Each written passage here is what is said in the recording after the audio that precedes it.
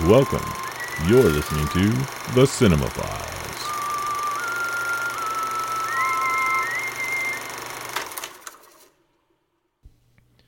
Hello and welcome back to part 2 of our Southbound interviews.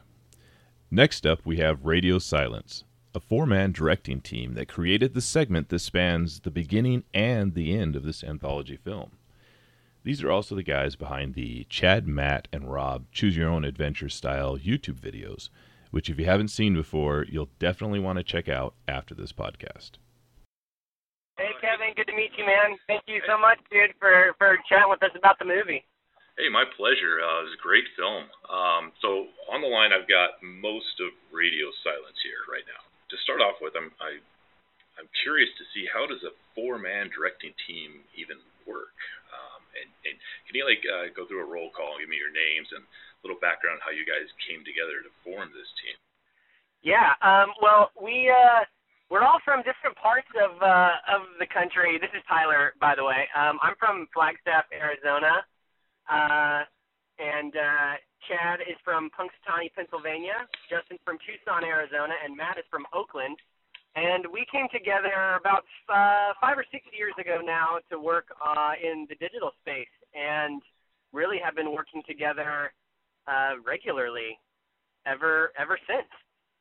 And as far as like the 4-man team goes, I think the best way to kind of think about it is really we're really a production company, and we kind of cover out all of the creative and technical aspects of any production, and I think that's probably the easiest way to sort of define it. And we find that we've all worked together so closely for so long that there's really no, while we all have our different specialties, it's really hard to sort of define things too specifically, because everybody's contribution is really valuable ultimately to what the project, the outcome ends up being in the end.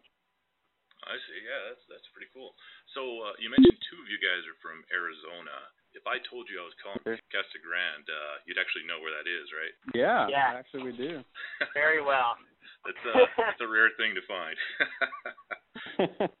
Your guys' short, your portion of Southbound, is the only 2-parter in the film. It starts with the way out and it ends with the way in. And as I was viewing the film at the beginning, it was honestly very confusing. I didn't know what the hell was going on, even when the segment ended. But by the end of the entire film, I thought it was genius. I liked the cycle nature of it all. How did you come up with that concept? And it's almost like it's playing in reverse. So yeah, that was like the big exciting thing to us, was creating that loop, and kind of very, very intentionally making that first 12 minutes of the movie, 10-12 minutes, vague, confusing, hopefully not in a bad way, but in a way that you're kind of like, wait, what? I'm not totally sure what all those pieces mean, and not letting you know that you're going to get all those answers later, because I feel like, one of the things we kept talking about is that in an anthology, you never think oh, well, I'm sure they'll figure that out later. You know what I mean? You're just kind of like, oh, that's over. Interesting. What? And so our kind of goal with creating that loop was, how do we tell basically the 3rd act first, and then the first 2 acts at the end of the movie after you've seen 3 other stories, and still make it cohesive and make sense. Right. So that was one of our big challenges, which was was really fun to kind of crack that and figure out well, where do we start the beginning of the movie, which is kind of the end of the movie, in a weird way. I mean, for us, I think the loop sort of ends. I mean, it never ends. Obviously, it's a loop. But when you end the opening segment in a weird way, that's kind of how we approach from a writing process. That's how we approach, that's the end of the movie. Yeah. Right, in terms of, acts. I think that what Matt's saying, too, is, there was a lot of faith. We had to have a lot of faith, I think, in the audience, too. That was, how much do you give them, and how much do you, we wanted, obviously, to satisfying, but it's so full of questions that it certainly requires a level of faith in the audience that they're going to be hooked and interested in getting deeper into the story and maybe learning the answers to those questions. Yeah, and I think part of the key of that, I mean, for the people that stick through it is it pays off at the end. I mean, once you see the final segment or the beginning at the end, it all fits together. Everything finally makes sense then, and you know, it fits the entire theme of the whole anthology. So again, that's another thing that makes Southbound very unique, is that it has a very structured framework. So how is that different? How was the experience of working on this one different to like what you did on VHS? Well, first of all, we went into this collaborating with everybody else. So we were able to bring like a writer's room mentality to it. This is Chad, by the way. Sorry if I just jumped into that. So we were able to, like, each director was able to talk with the other as to how the stories will fit together. And we approached it as a writer's room rather than everybody go off and operate in a vacuum and create your own little short. And I think that was something we definitely strive for from the very, very beginning. From right after we developed the initial concept, from a pitch from Brad Miska, we were able to get the group together quite frequently and regularly at Roxanne's house. And we'd just sit down there and like talk about each of our individual segments and how they relate to the overall story. And I think we had a lot of fun doing that. And that was like probably the biggest difference between VHS, besides sharing department head and production crew, and producing it all together as one movie instead of a whole bunch of different little ones. I see. So the short you did on VHS, 10/31/98, was that created specifically for VHS, or was that something you guys did prior that was grouped in with the Oh, no, that was created specifically for VHS. I know Brad Miska saw one of our online shorts called The Mountain Devil Prank Fails Horribly, and he contacted us, and from Great concept title. to finish... Yeah, I was going to say, real catchy title there. Yeah. And then from concept to finished product was about 5 weeks on our VHS one. We kind of flew through it. We had to shoot over like 3 days, and it really came together quickly. And again, but it was completely operated in a vacuum. We didn't know any of the other directors. We didn't know any of the other segments. In fact, we didn't meet the other directors until we all were together at Sundance in 2012. Which is kind of crazy late in the process, I think, to finally meet the other directors when it's premiering at Sundance. Right. We met Simon and Adam. Saddam, as apparently I call them. Oh, that's right, in the sound mix stuff. Yeah. No, we met them. Simon came up to us at the Sundance dinner thing and was like, and if you've never met Simon, he's a fucking awesome personality that was like, guys, hi, I'm Simon. And this, that, and the other told us everything about the movie that we had no idea about, and we were all kind of just like wide-eyed and like, wait, what the fuck is going on? Like, so that's pretty impressive that you guys filmed that in just 3 days and then 5 weeks total, because it seemed like a very technically difficult short to do. That's kind of one of the benefits of that style too, right? Though, is that like the continuous nature of a found footage thing, it almost like you kind of shoot it in real time to a certain extent. So there was definitely that certainly favors a shorter process, that style. I see. You can't waste a bunch of time shooting it. Yeah. I also think at the time, this is Justin speaking, like we were so used to making stuff for the internet, and I feel like the turnaround for making stuff for the internet is a lot faster. So for us, it was like, wow, a whole month to do something like this short? Like, oh, totally. Like plenty of time. Oh, and someone gave us $100 to pay for like rentals. Hey, money's always good. And never there. Right. So you guys have mentioned some of the internet or the digital realm stuff you've done. Can you fill me in on that a little bit, and are you still producing? I mean, we haven't really produced anything like exclusively for that digital space in a while. But if you want to check out our old stuff, we made it under the moniker Chad, Matt, and Rob. And I think the thing, other than the Mountain Devil prank and Alien prank, which was the first Chad, Matt, and Rob video to get like a bunch of views, like a breakout, millions of views kind of video, we specialized in these fun interactive adventures that I think all still really hold a really kind of a close place in our heart. We had so much fun, like learning how to make films, making those projects, and they're all very dear to us still. But yeah, we're always down to. I mean, that space. There's definitely like the immediacy of the audience is something that's always been really fun about that for us. And we will never say that we won't return to making stuff in that space because it was such a great place to start. And I think we'd still love to produce in that way. All right, cool. Yeah, I'll definitely check that out. So the press notes mentioned that the team for Southbound took a few road trips for inspiration. Were you guys involved in that as well? Have any stories to tell?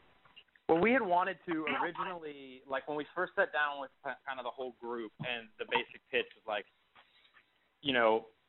purgatory, start with the end with kind of like finishing up that story, and then thematically we're going to be dealing with like regret, remorse, sin, like that kind of thing. And then everything else was still pretty wide open, and we had, in the initial stages of it, been talking about like, well, it could be like this little town. It was more of a town, less of a road. And we had shot one of the things Tyler was just talking about, the interactive adventures. We had shot up in Lone Pine, California, which is a great little town, and we loved it. So we were like, well, we could kind of use Lone Pine as an example, and just kind of got everybody together very early stages and just drove up there and kind of explored the town and kicked it, and then also decided we shouldn't be doing a town. But it was a big part of just kind of even just storytelling in the movie itself. It was kind of a nice like team building exercise, like we were like, cool, let's just fucking get out of town, kind of think about what we're doing, and jump in. And then we took a lot of peyote. That always helps a creative process, right? One of the things that I enjoyed about Southbound is it's got a lot of ambiguous nature to it. Like, what exactly is it? And again, the way your short's broken in half really helps play to that. But I'm just curious, what are your guys' personal interpretations of what Southbound is? Oh, that's a good question. And hopefully that it's able to like be open to interpretation to a lot of people that watch it. That's kind of like one of the cool things about anthologies. Like everybody will take something different away from it. But I think the way we approached it was definitely about regret and remorse, and just like having to come to deal with basically your sins and living it over and over again, like the worst day of your life again and again. I think is a great way to look at it. Until you get it right. Until you get it right, because there is still a chance you can get it right. Yep. I really quickly just to add to that leaving it open to interpretation is very much true, and then also we definitely, just from a creator point of view, we know what we think all the answers in our segment are, in our segment, and it's super interesting talking to, like, one of, I think, the most interesting things for us during this process has been talking to other people about how they interpret it. Because we didn't leave anything just like, well, fuck it, we'll figure it out later. I mean, it's like we have all the answers, but like you said, put very few of them in the, not very few, but put hopefully just enough to make you lean in the movie. Oh, yeah. Yeah, definitely. Because, I have my ideas, and then yesterday I was talking to David Bruckner and asked him the same question. He kind of, talked about what his version was, even though he knew that might not agree with all the other filmmakers. So I find that very interesting. And I think it plays very well in the film. Oh, thanks, dude. Because that was like the goal. Is like, let's have all our answers, everybody involved, and then let's let it see what people come up with. And it's funny because I'd actually be curious from your point of view. We keep joking that the movie itself from the creator's side, and even from the making of it to the finished product, is like a Rashomon thing, where I bet we all have totally different versions of it. For me, I kind of bounced back and forth between like either purgatory or hell, but I was leaning more towards hell because everybody that was in that area seemed like they had done something wrong, small or big, and had to own up to it. So that's kind of what I was going for. It was almost like a hellish punishment for them all. I mean, I think to a certain extent, I think that the definition of those things is interpretive, because what's to say that living out the same sin or being forced to confront your worst sin over and over and over again isn't a version, isn't in itself a version of hell. So those are both, I think, spot on. Is there not a glossary in the Bible that can look these words up in? Everybody's got a different glossary. Yeah, no, exactly. And that is the root of all problems in the world. Yep. Oh, there we go. So I think I got to wrap up. Super macro with it. I got one last question I'd love asking horror filmmakers. If you guys have ever had any personal type of paranormal or otherworldly experience. Oh, Matt, you've got a good a good answer for this. Yeah.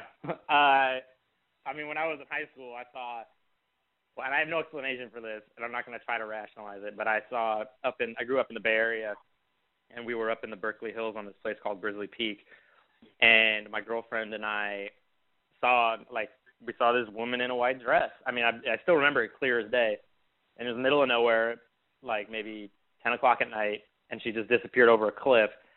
And, I mean, long story short, you know, it freaked us out pretty majorly, and then kind of forgot about it a little bit, and a few years later happened to see it somewhere in like a magazine or something, or a newspaper of the best haunted spots in the Bay Area, and it literally said this woman in the white dress up in Tilden Park.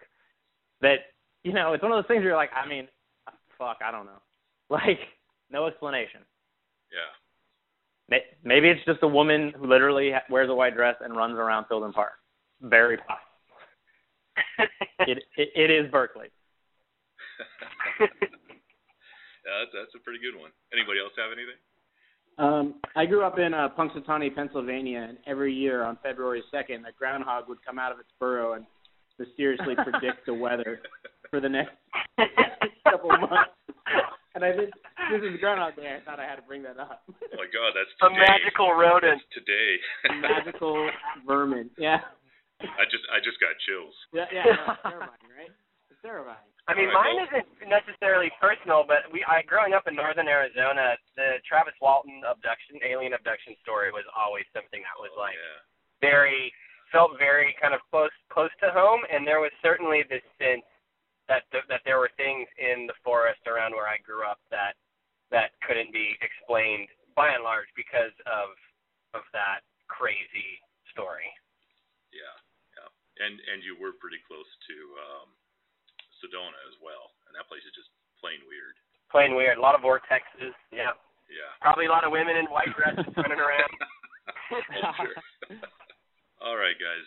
Thank you very much for your time.